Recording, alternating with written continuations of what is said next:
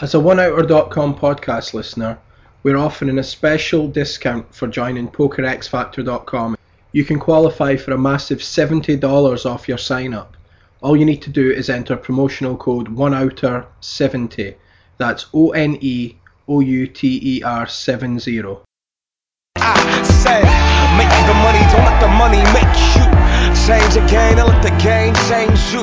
I'll forever remain faithful. Tremendous pleasure today to have Alex Fitzgerald on so soon after I had him on the podcast last time. This time we're hoping it's going to be a sort of regular podcast with us both. A lot of people have contacted myself and said, why don't you get Assassinato back on and stuff. And I've had him on twice, but people keep wanting more. And Alex has had similar feedback. So we've decided to try and do a regular podcast together. As this is the first one, it's going to be very sort of make it up as we go along. And we'll just sort of see what happens. How are you, Alex? I'm great, Barry. Thank you for having me again. How are you? Yeah, everything's good. Looking forward to it. If you follow me on Twitter at oneouter.com, you'll see over the last week myself and Alex, who is at the Assassinato, and we've been sort of putting out there for people to email in questions that when we knew we were going to be doing the show. And several people, I'd like to say several thousand, but it's not. Several people have came in with some questions and stuff. So we want to make that a sort of regular part of the show. As I say, it's the first one, so it's going to be very sort of make it up as we go along. But definitely one thing we both agree on is we're going to try and keep it like interactive, which will mean like listeners messaging through Twitter or Facebook or emailing Alex or myself with questions for the podcast. And we're thinking about doing it every 2 weeks. So it'll be a sort of like mailbag come poker clinic, as much as Alex can do, in a podcast format, of just questions that you guys have got with poker. And also, it doesn't even have to be strategy, but just, Alex has been there and done that and, bust bankrolls and rebuilt from nothing and stuff. So actually, from a personal point of view, I like to hear a lot of those stories and questions. So everyone likes a drama, in poker. So Definitely. So if you have anything like life-related questions and stuff, then Alex will do even myself if it's something else I can sort of help out as well with some questions. So the first thing we were going to say is if you make sure you follow Alex on Twitter, he is available at the Assassinato. That's TheAssassinato, and myself is at oneouter.com. That's at ONEOUTERDOTCOM. And if you could also like the Facebook page, it's facebook.com/oneouter. And check out Alex's site, pokerheadrush.com. Now, it might sound like a bit of spam there, but that's really just as many avenues as I can give you to get in touch with me and Alex with questions, and we'll do our best to answer them and give you guys some value, with your poker games and poker lives in general. So, how's your grind going just now, Alex? Have you been playing much? Are you doing more coaching? I've been doing more consulting work lately. I play Sundays. I watch over the very few horses I have, and I'm not looking to get any more. So please do not contact me. But do contact me about coaching, assassinato@gmail.com. Sorry for all the plugs, but one of the reasons we do this is to get our name out there as well as help you guys. Yeah, I've been doing a lot of consulting work. Looking over the horses for a lot of backers. A lot of backers have the money, but they don't really have the time to look over their horses. So I do a little more now of managing the schedules, making sure they're playing adequately to still beat today's games, watching a lot of hand histories, discussing plays that really work versus the fields these days that they might not find in training videos. And yeah, honestly, that's been paying me far more consistently and a little more than MTTs ever did. I mean, I'm sure my best year of MTTs will never touch what I'm doing right now, but it definitely is much more stable, and it is going pretty well. I'm blessed to say. That's interesting. So you're looking over existing horses, but I don't know if you said there. Are you looking at like if they're taking on new horses? you're sort of screening them as well before they're sort of signed up. Yeah, it's just like any other business. There's companies and there's people who hire people and weed out who's good, weed out who's not. Uh, Doing a lot of consulting work to make sure their company runs a little more properly. Just about a Yeah. year ago, I noticed there was a niche for this, that a lot of the coaches that got hired really didn't care about what they were doing, and they really just wanted to grind and maybe devote 1 hour every few days to taking care of horses. And I just, I turned around, I said, these are my fees. And I'll actually really look over these guys, really talk to them a lot. And that's been, yeah, so when somebody's backing, say, 60 different people, maybe he doesn't have the time to watch all of their hand histories. But if they, have 5 people to watch over the really low stakes guys, and then I manage the high stakes guys, then you have a much better shot of coming out ahead of this, even if you have to maybe pay a little more up front. Yeah, I had Sheets on the podcast. I think it was last year, maybe actually the year before that, and he was talking about staking and running a stable and stuff. And he says like how sharp a guy, without blowing his own trumpet, how sharp he is and how sharp Johnny Bax is, and they didn't have enough hours in the day to manage their stable, sort of thing. Right, and So it just shows you. I think they bit off a little more than they could chew. I think Yeah. they were backing half the world at one point. Yeah, there's just not enough hours in the day. When I used to back privately, I had a bunch of really good guys, and I've kind of indicated in the past we had some disagreements, and some of them were financial. So I'm not going to say their names, but you do know who they are. We came to an agreement, and I agreed not to really talk about it. But they obviously, if they had a future backer and the guy did anything bad, I would let them know. But it was just more a disagreement, not anybody like directly stealing. Anyhow, very long-winded way to say it. Even just having a few guys, like having to do all the business administration stuff along with teaching people how to play, is really burdensome and really difficult. I'm really lucky, well, blessed to just be working as far as what I enjoy, which is how are we going to get, I can teach myself how to beat MTTs, but I only play however much I want to play because I'm old and withered and 25 now, not Yeah. spry and 18. But if I can get all 15, 20, 60 guys beating a particular limit, that's kind of a power trip, and take a piece obviously is nice. But yeah, I had tremendous awe for what Sheets and Backs were doing, the numbers of people they had on at one point. And obviously, I don't know if they're still at that point now, but I could definitely see how it could become difficult. Yeah, yeah. So another thing I was going to talk about with, obviously every time I've had you on, we've talked about full tilt stuff and that. I must be like sort of guy that reminds you, of the, like yeah. So, but I myself, because like in the UK and Europe now, it's kind of all, Stars have bought them over. You can deposit, everything's fine. I got all my what little money I had in it and stuff back and whatever. I've kind of stopped following as much, all the ins and outs of the latest development and stuff. Of course. But I did see something on Twitter a couple of weeks ago maybe, and I like retweeted the link in case it was any of use to anyone. But it seems to be that that's really starting to pick up pace now with like some forums and stuff. The process seems a bit clearer that you've now to go to the somewhere fill out the form and stuff, and it's going to start getting looked at. What about? I mean, we spoke about your situation last time, and you know how all that was sort of going out. But is things any further forward there, or? Uh, Consistently you bring it up and I don't really give it much thought. And then I feel bad because every time I give a very negative answer. If I think this process began a while ago, and now you fill out a formula and they're supposed to send you emails, and it's, they still seem to be in the infancy of doing anything. But yeah, I'm sure it's going to get done in the future, and I'm very thankful we're going to get anything back. I had friends with a large amount of money in Ultimate Bet and other sites that went under, and to get anything back will be nice. Just Yeah. it just yeah, you're starting to see a ray of hope come out.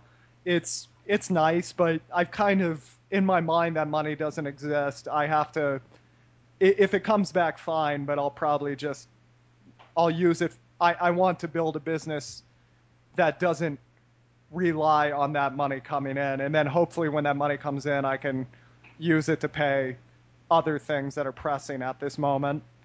Yeah, yeah, cool. So, another maybe on a positive note, the Scoop schedule was announced and stuff. I know you're busy with the coaching and consulting just now, but obviously, like as a player in an empty tier, these sort of big festivals, like online festival events, are your sort of bread and butter, and maybe not your bread and butter, but what you look forward to. You know, you hope to do well, and you obviously had a great uh, series last year. Was it the W Cup?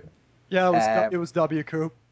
yeah, so like, what's your sort of thoughts with the Scoop coming up and that? Are you looking to play like basically every, Hold'em event in that and, all the Scoops, the different buy-in levels and stuff? Or are you maybe going to sort of pick and choose your events a bit more? I tend to pick and choose my events a bit more. I don't go to the one thing is No Limit Hold'em is very popular all over the world now. There is always a big tournament somewhere. And if you ever want to get right back in the thick of it, you can do it. You can work your way up and play a lot of these tournaments. Now, just being someone who's played high stakes for a number of years, I do hunger for it. I do want to play more. But at the same time, just looking over my financials of the last few years, just making hundreds of thousands of dollars, blowing it, making it, blowing it, and going up and down, I pick and choose a little more what I want to do, where I want to travel.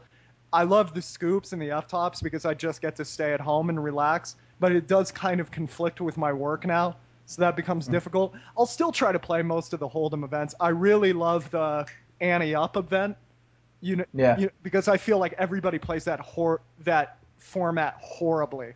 Just they either raise way too much or not enough. And what's the other? Are there Zoom tournaments this time around? I think there is. I was watching some of the EPT coverage, and they were speaking about it. And I think the Zoom tournament there is because they had a Zoom tournament in the Micro Millions there. So Oh, I've not had a proper look at the schedule, but I would say that there is. I mean, I could probably check there just now. probably is. I mean, I think there is. if they could do it in Micro Millions, their server could probably handle the 200 or 300 people regging for a high stakes one. But Yeah, yeah. that one, I feel like people there's some considerations in Rush or Zoom poker tournaments. I feel like people don't take advantage of. And one thing that's an advantage for me is I don't feel the need to just play every single tournament every day. I've been doing that for years. I made the money, lost it, made the money again. I don't feel any thrill as much as I used to. So I do get to pick and choose a little more. And if you can just play a couple tables and play a Zoom or Rush poker table, it's amazing because there's a lot of regs that are just autopiloting while they're playing many other tables, and they just give up their blinds so much or just raise and just c-bet give up on a number of different boards, especially when they have the illusion that they're going to get so many more opportunities. Or why should I try to deal with this guy right now and get angry with him? I'll just be at a new table later. And then hopefully the only time they come to the realization they're going to have to deal with me is later on in the tournament where I had a bunch of chips. I won I can't remember if it was a $24 or a $50 Rush tournament on Full Tilt. And I just played it for fun one day when I wasn't really doing much of anything. And that was like one of the most fun tournaments I'd ever played in my life. Just going final few tables and just seeing how much people let things go because of the speed of the tournament. I'm really looking forward to a scoop event like that. Yeah, it's interesting. You touched on something that I was going to bring up later, but it's a good time to bring it up now. You're just saying like you played, tournaments day in day out. You've done that for years and stuff. Even myself with like grinding, the 180s and that for the last year and a half to 2 years, stuff like that, and on other sites and stuff, smaller tournaments. I just kind of feel like when you start like multi-tabling, like I got Table Ninja and obviously like started playing like 15 to 20 tables. And I just kind of feel like it becomes like the sort of grind and you become a bit jaded with it and like can't even be bothered with poker news and stuff, right? Right, But right. the few other weeks, a couple of weeks ago, the EPT London was on. And I stuck the live coverage on it, like in the background, the stream, while I was doing other stuff. And I got really into it again for the first time in God knows how long. Like I could actually be bothered, watching like live stream of poker. And I just started to like enjoy it or something. And some guy tweeted you the other day, or he made a comment on your Pocket Fives article or something, and he said like, "Oh, Assassinato makes me like excited or excited to play poker again or something." And you've touched on it with me privately before and stuff about like cutting down tables and maybe just playing a few and focusing. And I think, how important do you think that is to sort of like keep it fresh and keep your sort of, you can just autopilot, load up 20 180 mans and just grind for like 6 hours. It's like, it's very systematic. I mean, there's a few regs and stuff that I'll play, you'll adapt and stuff against, but pretty much you're doing the same things day in, day out. And I just feel like I played Sunday there, like 5 tournaments, 6 tournaments. I just really enjoyed it again, just by like thinking through stuff and that. Right. So like, how important do you think that is? I think it's extremely important. One thing I do with a lot of my horses is one of the first things we do is cut down the tables. I can't tell you how many guys I've had come up to me that said, I've made money every single year from 2007 to 2011, and 2012 was my worst year ever. I lost $150,000. I said, well, what'd you do last year? I don't know. I 12, 16 tabled every day, played 10 hours a day. It just didn't work out. And it's, well, back in 2008, Johnny Bax could play, when he was playing 12, 16 tables, everybody was playing dead basic and couldn't really deal with a guy who was actually thinking a couple steps ahead. Now, there's a lot of guys who really know how to play No Limit Hold'em. If you want to gain an edge on people, you need to slow down when you're actually playing. You need to ask yourself more questions as you're playing. I made an article for PocketFives.com called "Be Your Own Leadership." It was you can Google it. It's about coaching yourself. And something I have my guys do too is I have them record their sessions with them talking to themselves. StarCraft players, chess masters, guys who make much, much less than poker players. There's grandmasters in Russia that give chess lessons for $20 an hour because they're so broke. The highest earning StarCraft player, and StarCraft is a sport in South Korea. I went to the mall there. I saw the 200-inch screens. I saw it. The highest earner there has made $40,000 a year, and that's a guy who plays. And this guy literally plays 80 hours a week, watches every session he plays to find little mistakes he finds. And I thought to myself, just being a fan of other games, there's no athlete who didn't watch a ton of game film. Michael Jordan did it all the time. Mike Tyson, everybody talks about what a brute he was, but he became addicted to studying other fights. Him and I think his name was Gus D'Amato, his original trainer, would watch so many fights over and over again and just pick up on all the little tricks of the greats and what they didn't exploit upon. And if you actually watch yourself playing 6, 8, 10 tables, you should record yourself when you're playing all the tables you're playing. You'll be amazed if you kick back, take out that HDMI cable, hook up your laptop to the TV, and you just watch yourself relax. You will be amazed how many spots you're missing. And just the sheer feeling of embarrassment will get you to stop doing it. And if you 6-table and articulate your thought process, it's just like learning how to drive the first time. The first time you learned how to drive, you had to probably talk to yourself like, okay, I need to turn this turn signal on. I have to do this, et cetera, et cetera. Eventually, once it becomes a habit, you don't need to do it anymore.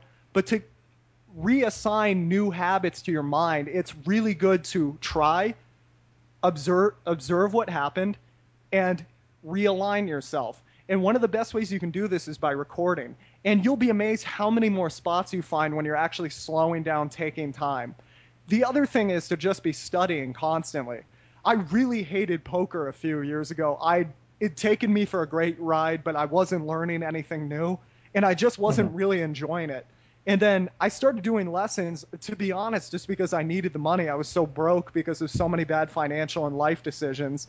And that's when I really started enjoying the game again, because there were so many pots there were so many spots and pots I just took for granted that when I actually dug in, because these students asked me, well, why do you do this? And no longer could I just say it's in every training video I've ever seen. I had to actually come up with an answer. Once you start seeing that 95% of people just follow trends in poker, and there's no mathematical or theoretical or experience-based reason for much of what they do, you'll become much more excited for poker. However, it is kind of a two-edged sword. I don't watch televised poker anymore.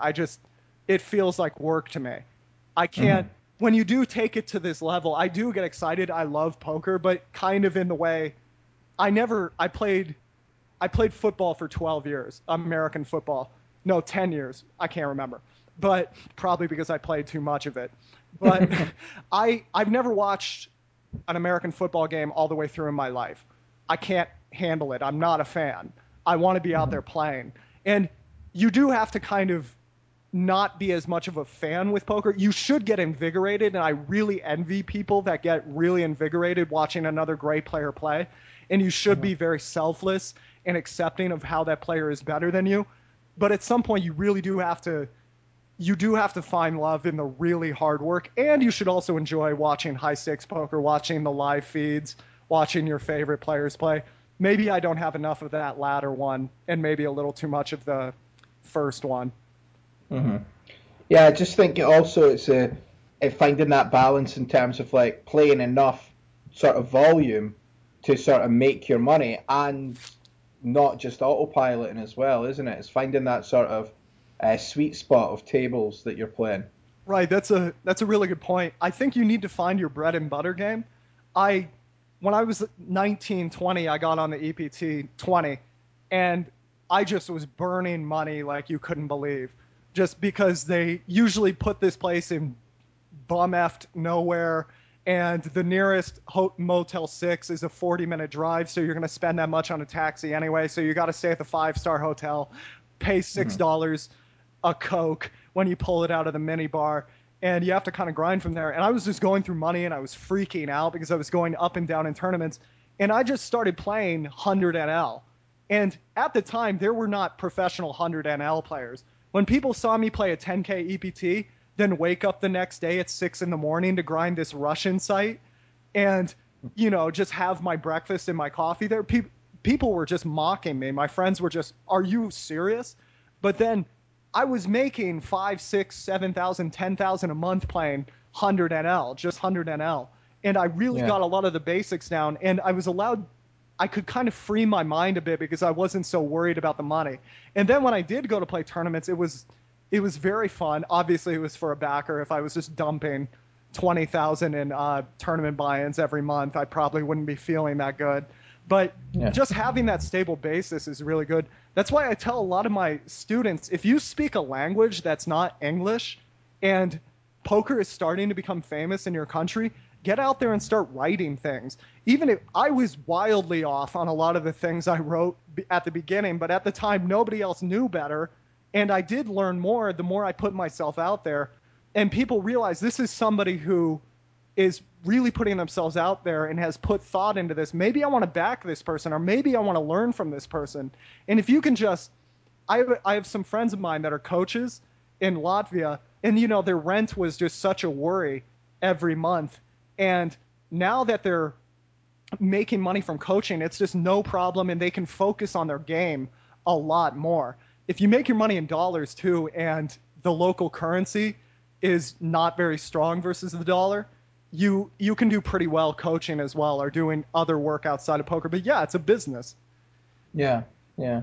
It's really interesting, sort of when you talk about that, and it's how many people out there are just sitting down and mindlessly grinding every day, and sort of just treading water, and it just seems like, I think it's obviously, I think if we're all being honest, you sort of start thinking like that when you're in the midst of a downswing or that. You never think like that when you're winning and the money's coming in. You never think, oh, I should really cut down my tables, or I should be poker should be like a slave to me. I shouldn't be a slave to poker type thing. Right. I think when you're going down, I suppose that's the good thing about a downswing. It does make you sort of stop, take check, and sort of like reevaluate and stuff. Right. I suppose it's healthy. Yeah, it's funny because the way people approach downswings should be the exact opposite, and this is a big reason I pick a lot of horses that I get some exemplary. There's a lot of words I write and I never pronounce until I'm talking with you, and then I realize just how horribly I speak English. I get some excellent horse applications, some excellent potential players, but if their default is when they get into makeup to panic and start swinging for the fences, it's never going to work out. Do you think Phil Ivey, like when you watch Phil Ivey play on Full Tilt back in the day, if things didn't go good for him, he did not care about decorum. He did not care about being polite. If he played 10 minutes and he felt like Phil Galfond was going to waste his ass that day, he was done. He was like, you have a good day, Phil. Take care. And that was it. And then if he was winning, he would play for the next 28 hours. That's how the best player in the world approaches poker. So why would you increase your investment size when you're not doing well? You should be running back to that bread and butter game, playing lower stakes tournaments, playing lower stakes games to feel good, to feel like I do know how to play this. Even when I was playing MTTs on my own, up to 5Ks and 10Ks, I go back and play $20 sit and goes for a day, just 3 hours in the morning, then go watch a movie, because I just wanted to feel like I could smash everybody again. And then the next day I'd go in with a lot more confidence. But yeah, I totally understand when you're in makeup, you just want to get out of makeup quick, or you're in a downswing, you just want to get out of it quick.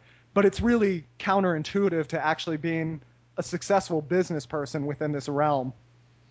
Yeah, it's like trading, isn't it? They say that the time to sort of cut your losses and stuff is it's all about preserving your capital rather than trying to, like, as you say, swing for it. And people, it's crazy. Some people never take shots until they're in a downswing. They start registering and everything, that like higher games and stuff to try and just that mentality. So yeah, I think a lot of the guys, like poker players, that the really good players, they've got that math skills and the analytical, but some of them lack the soft skills that you're on about as well, like that emotional sort of toughness to do things like that. Mm-hmm. Yeah. I think when you come up many of these people came up in very privileged socioeconomic backgrounds, and socioeconomic backgrounds. There we go. And that's it. There we go. You don't have to cut it or whatever, but if you grow up and everything was pretty easy for you, and then poker is just being an ass, you're just gonna feel like this game owes me, I guess is how you said it. And I think that's you do have to kind of respect that poker is this devil of a pinball machine at times. It's really random, and it doesn't really care who gets the lucky run, and you can just as soon tilt that thing and it'll never work for you again. And there's a lot of guys, I couldn't name more than 5 people who were around when I started in 2006 that are around right now. And I think it's because a lot of people just feel like poker owes them, when really the fact you can sit in your office and just play cards for a living, nobody owes you anything. Yeah. I remember when I got one of my first lessons with you, you said something like that really sort of, I was going through a period where I was getting deep in these, it was when I was playing like MTTs rather than, the 180s or the sit and goes and stuff. And there were so many brutal like 13s, 11s, this, that. And you were like, just think when you get there, it's like, well, I'm just lucky to be plugged into an internet connection and a laptop in like a warm house. There's people starving in the world. And it's quite sensationalist, but it's a really good way of just grounding people. Right. And just sort of like, I mean, what are you really moaning about? It's like what's happening in the world just now. And it's like, you're moaning because you lost at a game or, something like that. Yeah, it's really, I tell a lot of my horses, like, there's some I have absolute control with, and they have to, like, when I say jump, they have to say how high. And if they're just getting whiny, I say, I want you to write me a report on some volunteer work you do this week. And then when you see a guy come in who is working his ass off, lost his job, and he's just going to the soup kitchen or something like that, when you go back home and you get to sit in your air-conditioned room and play poker, you're probably not going to be as whiny, and you're probably going to get to work. And it seems extreme, but if you read that in a book, you go, wow, that's pretty hardcore. That's pretty cool. But then when it comes to people's own lives, they won't do that kind of thing. I don't have to. One of the things I like, my fiance used to run a clinic very far away from my house. I helped her get it closer to my house because she's a physical therapist, and she has people come in who literally ruin their back working to provide for their family for 30 years, and they're having difficulty just walking, just sitting down. And for them, just being able to do their job that maybe they don't even like would be a privilege to them right now, because they're hurting right now that they can't do it. And when I see that every day, my complaining level has gone to absolutely nothing. I can't even do it anymore. It's humbling. Yeah, it is kind of sensational, but it is humbling, and you do need to focus on. There's a lot of chess masters that would love to just get paid to do what they do, but they work at a steel mill or something equally ridiculous. There's a lot of musicians who are more intelligent than you and I ever will be, and they don't make a cent, doing what they do. I know. Anyway, so well, I mean, I'm glad. I thought about taking like a voluntary job for a little while, but as long as it was after 2 in the afternoon. Yeah, exactly. Don't wake me up. Don't wake me up. Don't wake me up. No, it is something that you sort of think like to do something and just get you out there and whatever, but it is a good way to look at things. Okay, so as I mentioned earlier, we're looking to try and make this podcast interactive. And if you want to tweet in questions, then do so to myself at oneouter.com or to Alex, which is at the Assassinato. And just anything you want, poker life, anything. What film recommendations that Alex got? Alex watches a lot of films, movies for you American guys, and so do I. So anything at all. We've had quite a few in. I've got 1, 2, 3, 4, 5, 6 here. There was more than 6, but these are the sort of ones that a few people have tweeted in, like similar questions and stuff. So we start with the first one. It was from Alex Folks, which is at afolk on Twitter, and it was strategies for. He'd love to hear you talk about speed poker and how the strategies differ for the state of the game you're in, and basically sort of an overall strategy thought process for Zoom Rush Poker. And I think he means tournaments. Tournaments. He doesn't specify, but you spoke about Zoom tournaments earlier, so let's say Zoom tournaments. Well, let's talk about Zoom. To be honest, this is something I've never articulated, teached upon, or anything, so I have to think. Raising the button becomes a lot more profitable, because if it's just so likely the small blind is already hit quick fold. Small blind, Patrick Antonius can barely make this position profitable. If he's a regular, it's really likely maybe normally he'd wait around for somebody to fold to him and he would raise with Jack 7 off. But when he's in the small blind of a rush tournament, he's really likely to fold, maybe even like Jack 9. So his range is going to get constricted, which means especially if you're playing Zoom on PokerStars where the ante structure is more significant, your open only needs to work 45% of the time if you 2x. It's really, really likely to succeed that often if you open from the button, cut off our small blind, because so many people are hitting autofold.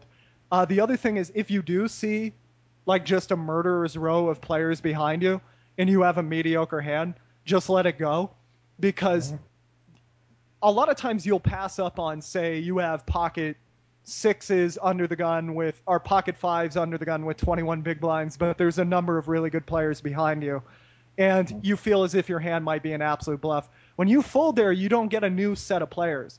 In Zoom or Rush Poker, you do get that. The other thing is, you need to pay attention. This is one of the biggest mistakes I ever saw. If Phil Ivey were in a tournament room and they said, Phil Ivey gets to play 220 hands this level at his table, but you only get to play 50, Alex Fitzgerald, because you both have equal stacks and we want to give the edge to Phil Ivey, I'd say that's BS. I'd be like, you're going to give him more hands, more time to wait, more calls, more hands at the same blind level? That's not fair to me. You know, this is the same reason people get angry when somebody's stalling at their table and they have the big stack.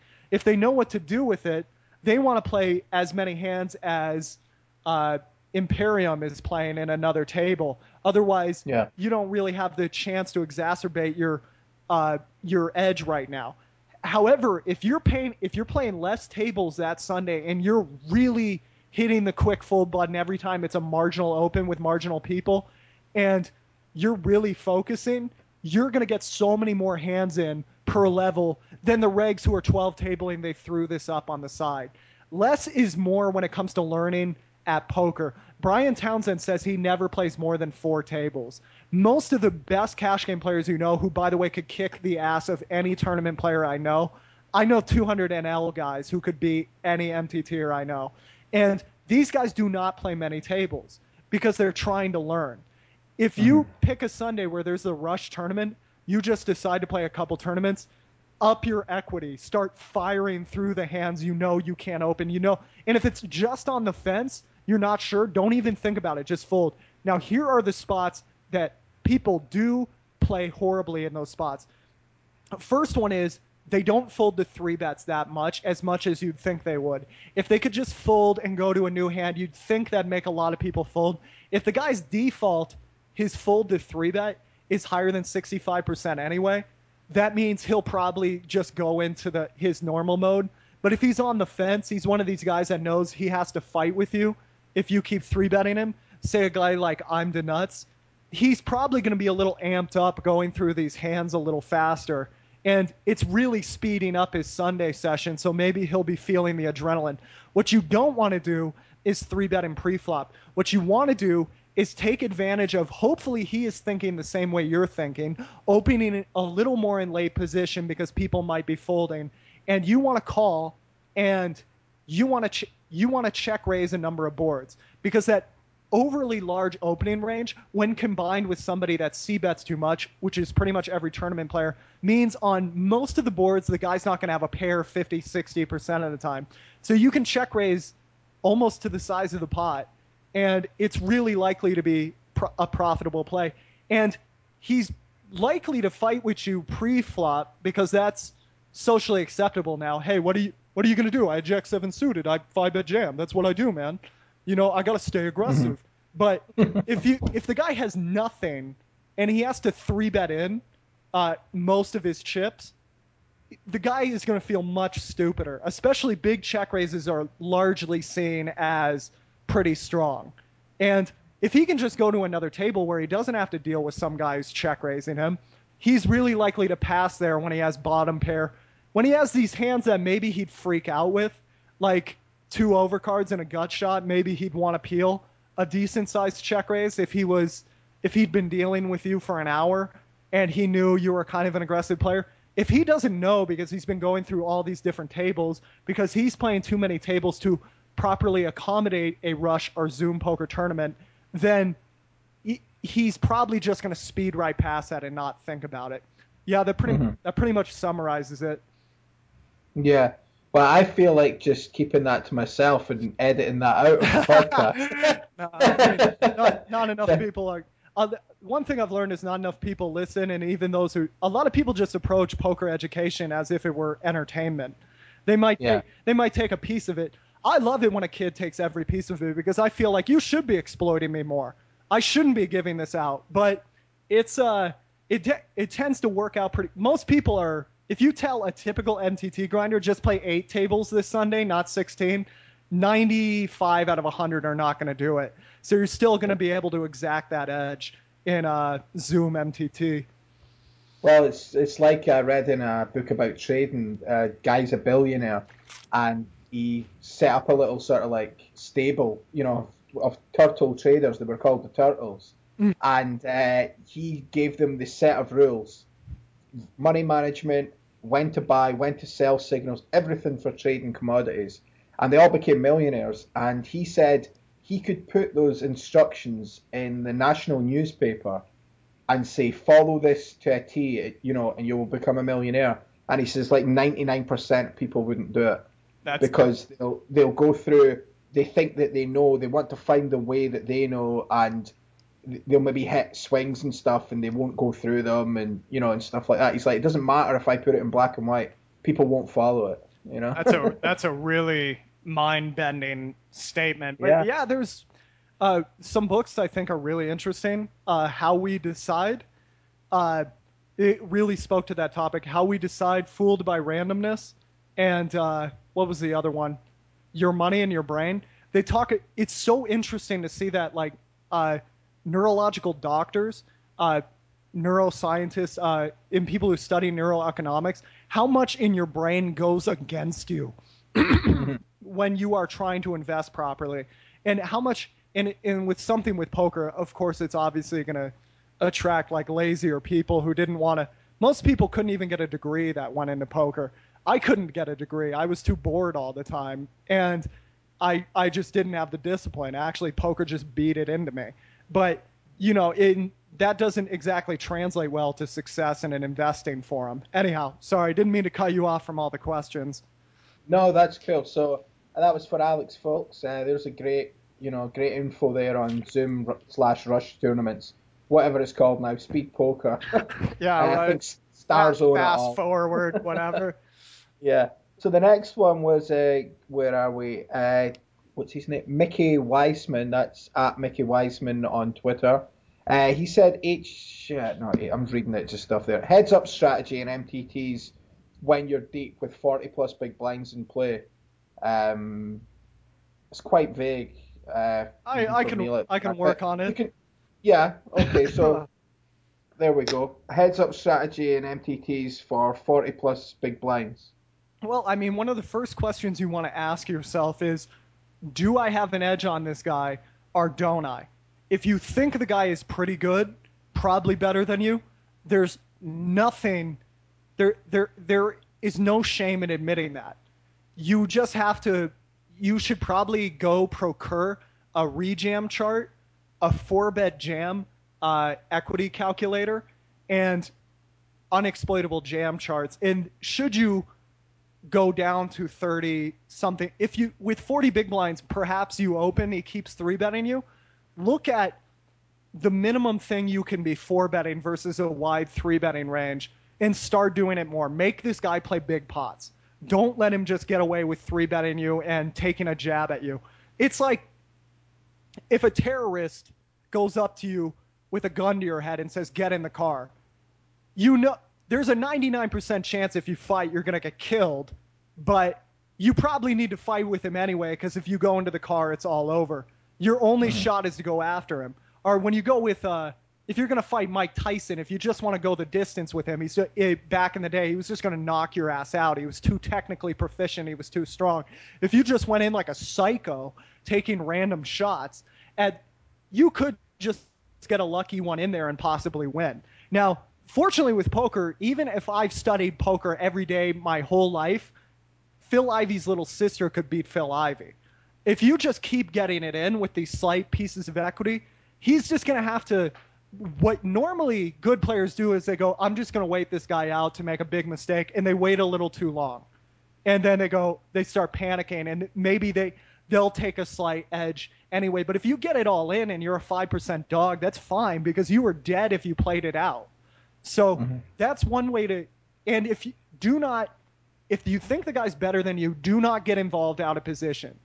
You don't know how to play flops. You don't know how to analyze him. Don't play out of position. Play your big pots in position. Try to get involved every time you're on the button, and when he tries to engage you out of position, just fold. Don't deal with it. If you're going to 3-bet as a bluff, 3-bet bigger. Remember that big blind is not part of your bet. So if the guy opens to 2,000 and you make it 7, your 3-bet size is actually 6, because the big nice, Barry. Dropped a pencil. Nice. If anybody doubted we were just starting, they do not doubt it anymore. But like if the big blind's 1,000, and the guy makes it 2, and he makes it 7 out of the big blind, he's actually only making it 6. So with the antes out there, his bet might need to work 60-65% of the time. But in many people's mind, if you just potted it out of position, you're going to go with the hand, and if you're bluffing, that needs to work like 75-80% of the time. That's a huge bet. I've never seen anybody but a mediocre player with ace queen off or pocket eights do that. And you don't want the guy taking the flop in position. You want position becomes very important if there's a flop, turn, and river. For the same reason that jamming 17 big blinds from the small blind makes position irrelevant, making a huge 3-bet that either dissuades your opponent from playing at all or makes your opponent completely committed makes the flop, turn, and river meaningless. You can just give up if he continues because he has too tight of a range. Now, that's if you don't think the guy, if you think the guy has an edge on you. And if you just keep playing in position, don't get engaged out of position, and just 4-betting, you figure out, look at his 3-bet big blind versus steal, add a couple percent because your head's up, and you just find out, work with a 4-bet jam calculator. If you've not done this work outside of the table, it's time to start doing this. And start seeing like the minimum hands you can jam versus his opening range. Remember, it's probably going to tighten up after you do it the first few times. But if one of the first couple times he 3-bets you, you jam on him. Then he does it again thinking you're not going to do it again. You jam on him. Then he gets tighter so he doesn't feel like he can 3-bet you out of the big blind. And you just won't play with him out of position. Eventually, a lot of these guys are adrenaline addicts, and they thought, it's heads up, it's time to play. And they start getting ahead of themselves. They start trying to make things happen. They start trying to call out a position with goofier hands and get overly committed. And you'll be amazed how just waiting people out will work against them. You have to, something very interesting, I believe Jason Kuhn said in a oneouter.com. What's Phil Galfond's site? Run it once. Run it once. It had something to do with one. But something he said is, there's just such a big difference between second and first place that playing heads up is so crucial. It adds such a significant percentage to your ROI if you can calm down heads up. And a lot of people play like, I've got nothing left to lose. There's no more payout jumps to, kind of ladder up on, so to speak. I'm just going to go for broke. And if you just wait it out versus those people, you'll be amazed how many people give it up and just barrel off and barrel off. Now, the other thing is, if you think you're better than the guy, start using his post-flop tendencies against them. Most MTTers know how to play pre-flop. If they look for the leak post-flop, there was an article I wrote for Bluff Magazine. If you're following me on Facebook at facebook.com/assassinauto, or on Twitter, I'll probably be posting this stuff a lot. But there was one called Being Optimal is Not Optimal Doesn't Mean Being Solely Profitable, or something less wordy. But a lot of times the pre-flop stuff is good if you have no other idea what to do. Notice the strategy I just described to you is all many MTTers use. However, if you can find an imbalance post-flop, that tends to be better than taking it to a guy pre-flop. Because if a guy just freaks out and snaps off with ace-7 suited and you have tens, you don't have a huge edge. However, if a guy opens too many hands on the button, c-bets everything and never double barrels the turn, now he's got a huge problem. You can hang on with close to anything because he never double barrels. You can flat out of the big blind with more mediocre hands. An ace-8 isn't necessarily a 3-bet bluffing hand, an ace-8 off, because he's really unlikely to double barrel a board and without the ace, especially if it comes ace-high. Additionally, he's c-betting such a wide range on the flop, you can check raise him enough of the time that you're going to keep picking up pots that way. And a lot of times a guy has a river aggression frequency that's like close to nothing, which is there's a lot of showdown monkeys in tournament poker. A lot of guys that could never beat 50 NL, but they've learned how to rejam the right stacks, and they can be stoned 80 hours a week, and that was their life's goal. When they get to a river, they're freaked out. They're like, oh my God, this could be the tournament. If you make a small bet, they'll be relieved. They'll never think about raising over the top of you as a bluff. They'll just call with anything. Value bet mercilessly against those guys. If their river aggression frequency is really high, check to them anytime a draw misses or anytime you have a mediocre hand you didn't think was getting much value from a c-bet anyway, and let them turn their small pairs and miss flush draws into bluffs. That's a very short answer for a very long, complicated problem, but the first part I spent more time on because when you're learning, I had a real problem with heads up. I really dreaded heads up. I love heads up now, but you would be amazed how many times I just, got myself a cup of tea, kicked back, just kept playing on the button, and people would just freak out and give away the tournament.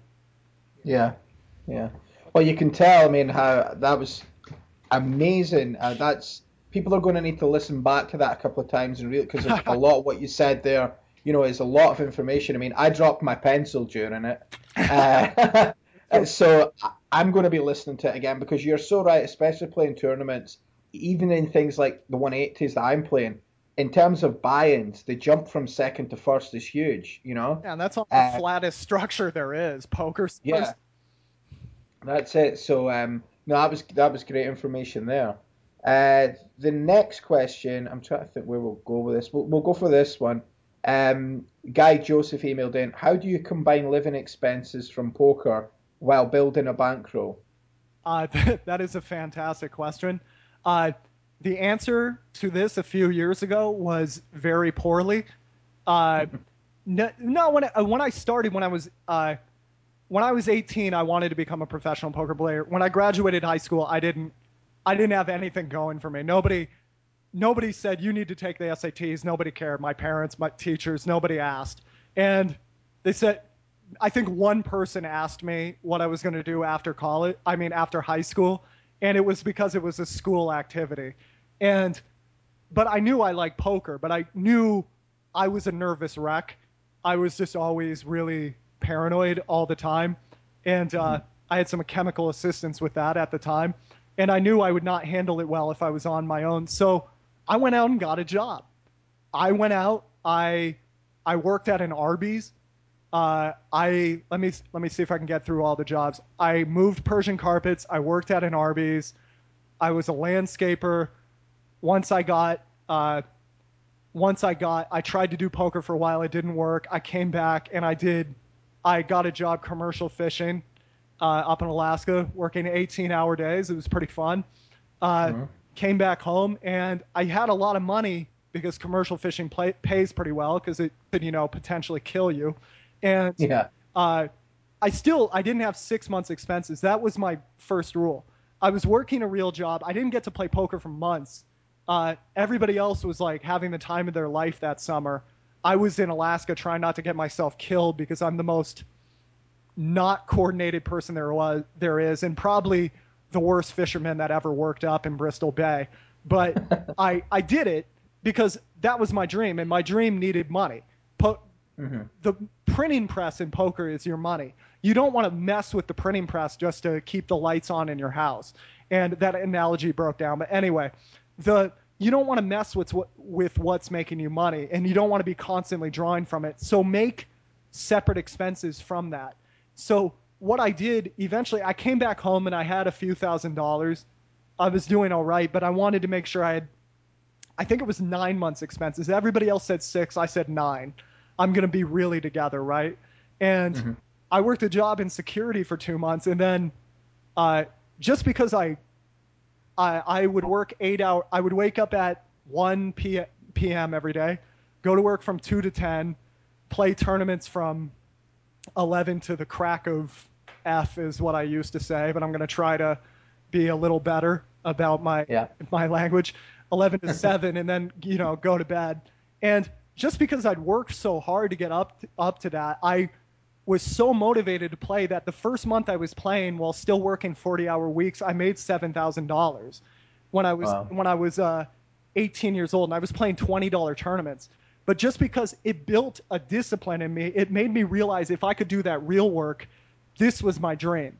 And putting the money aside, when I started playing poker, I was just bad, like just really bad. That first month was kind of a fluke, and I just learned really quickly I was bad, and I was still tearing my hair out because even with all this money saved up, because I was failing, I was thinking, but at the same time, if I ever wanted to take a week off, I could do it whenever I wanted. And then I'd come back and I could see the problems in a fairer mind because I'd work for the 6 months prior to that. Actually, yeah, I mean, commercial fishing and the other jobs were before in high school, but commercial fishing and security up until then. And I could relax and focus on it a little more. The big thing is whenever you have extra money or you have a good month, you need to put that aside in some kind of investment, some kind of safe account. Try to forget that it's there, because there will come a day you will need it. And you try to move up slowly. I moved up to high stakes really fast because eventually I did have, nothing to do all day but play poker. And back in 2006, if you could tie your shoes 2 times out of 3, you could make money at MTTs. And I did really well. But instead of saving the money and going, okay, here's a couple years expenses, here's some money from my sister's college, here's some other money, I just threw it all into MTTs, and I wasn't ready, and I burned through all of it. I just started playing the 100R every day and everything. So you want to pay yourself a salary.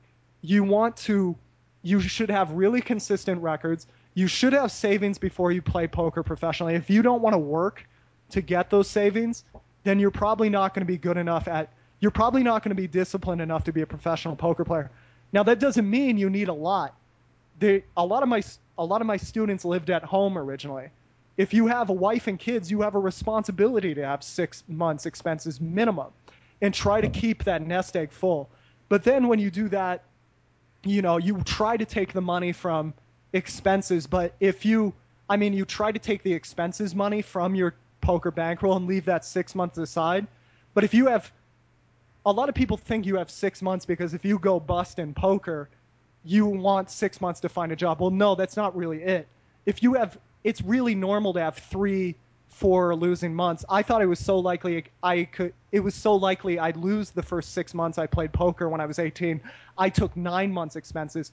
What you really want is 6 months for you to be losing, and then you have another 3 months to look for your job.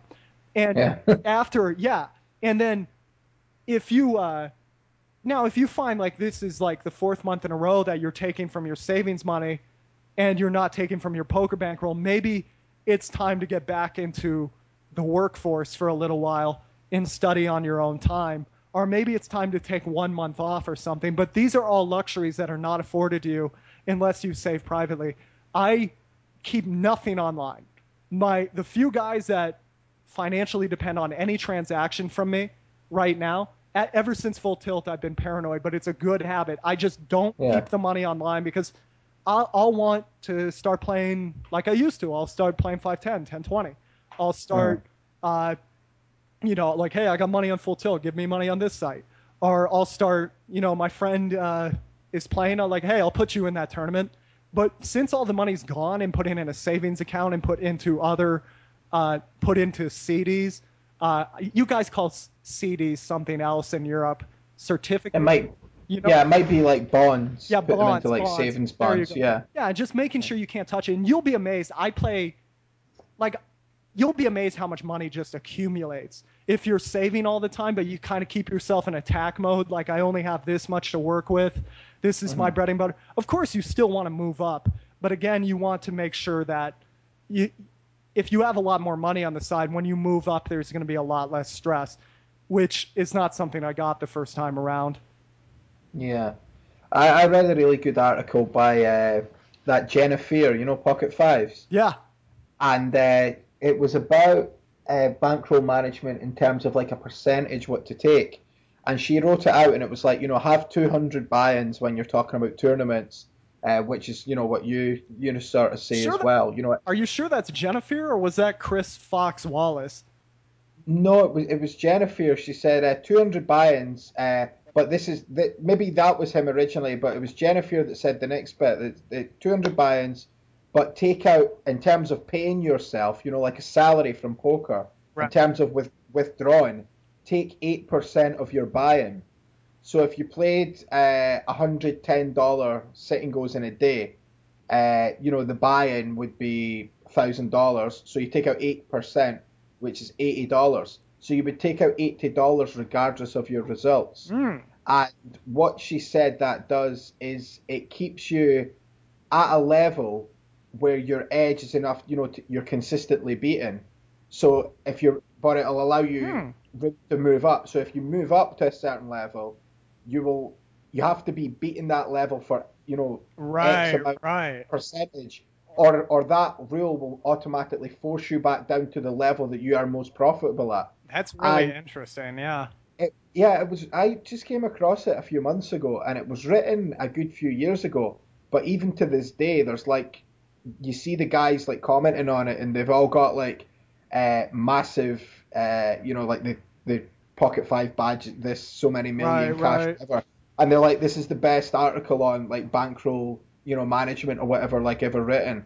I'll put it up on the post of this first podcast as well, just for guys that are interested in it as well.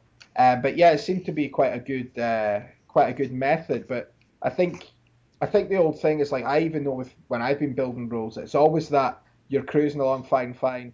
You then aren't winning as much, and then life expenses.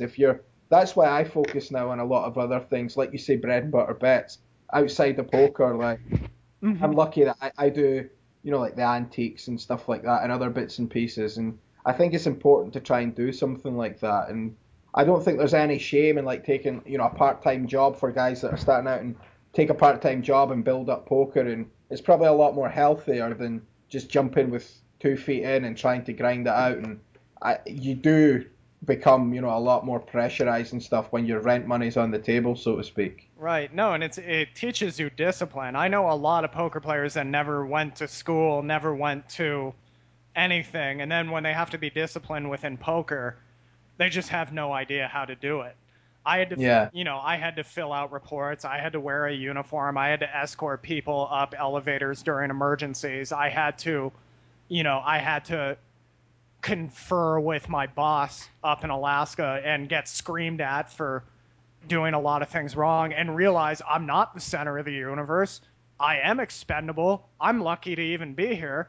And not just and when you drop that entitlement, you realize you're really lucky to learn all the things you can learn and Mm. to just even be having a job. So it is humbling. I think it's a good it's a good part of growing up. Even I think if you could go to university, that would be even better. I tell all my students that are like 2 years into university, like, they're like, oh, I'm really doing well at poker. I don't know if I should continue.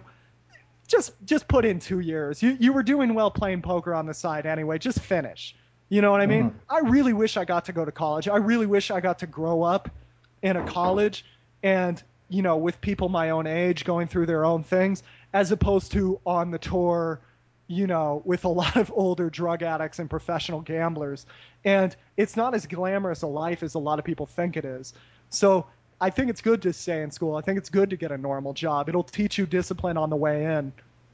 Yeah, well, I remember saying that when I had Barry Greenstein on the podcast. I was like, I finished university and maybe think like, I wish I'd spent that time. I remember just maybe, I didn't play poker during university, but I remember getting a book and it was like how to play poker, like late night poker edition or something. Right. And it was like an introduction to Hold'em. And the night before, I'd lost like £800 playing blackjack. And so the book was delivered the next day from Amazon, and I thought I just like anybody else thought poker was just normal gambling, Right. and I was like, this is the last thing I fucking need, and I sent the book back.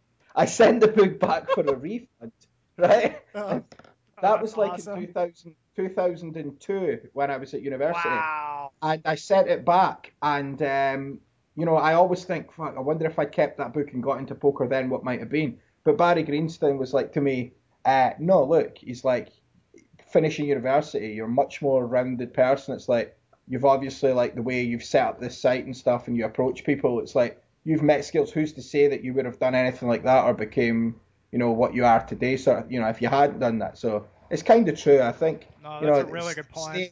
stay in school, kids. Yeah, definitely. One of my greatest regrets is not going to university. I took university classes constantly just for fun after I became a professional poker player.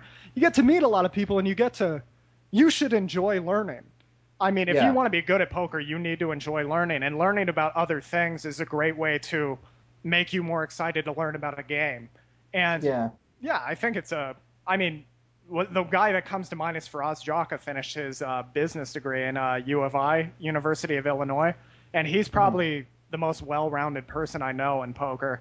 as far as Yeah. how he handles things, how he talks to people, how he handles his business interests and whatnot.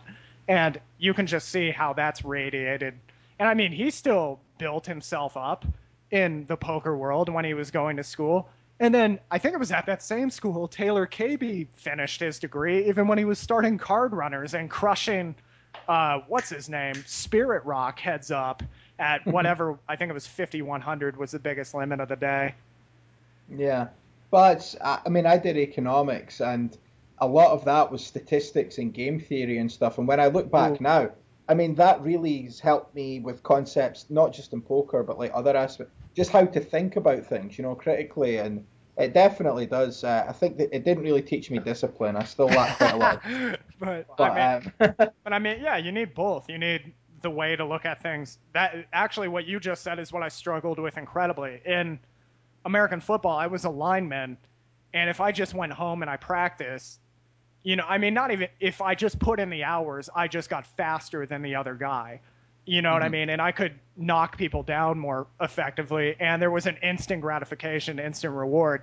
And then to think, if somebody said, sit back, look at this playbook, and think about how you could more effectively accomplish your goal, I'd be, whoa, like, I don't, Yeah. that's not emotional, and that's not just putting the hours in. What are you talking about, bro?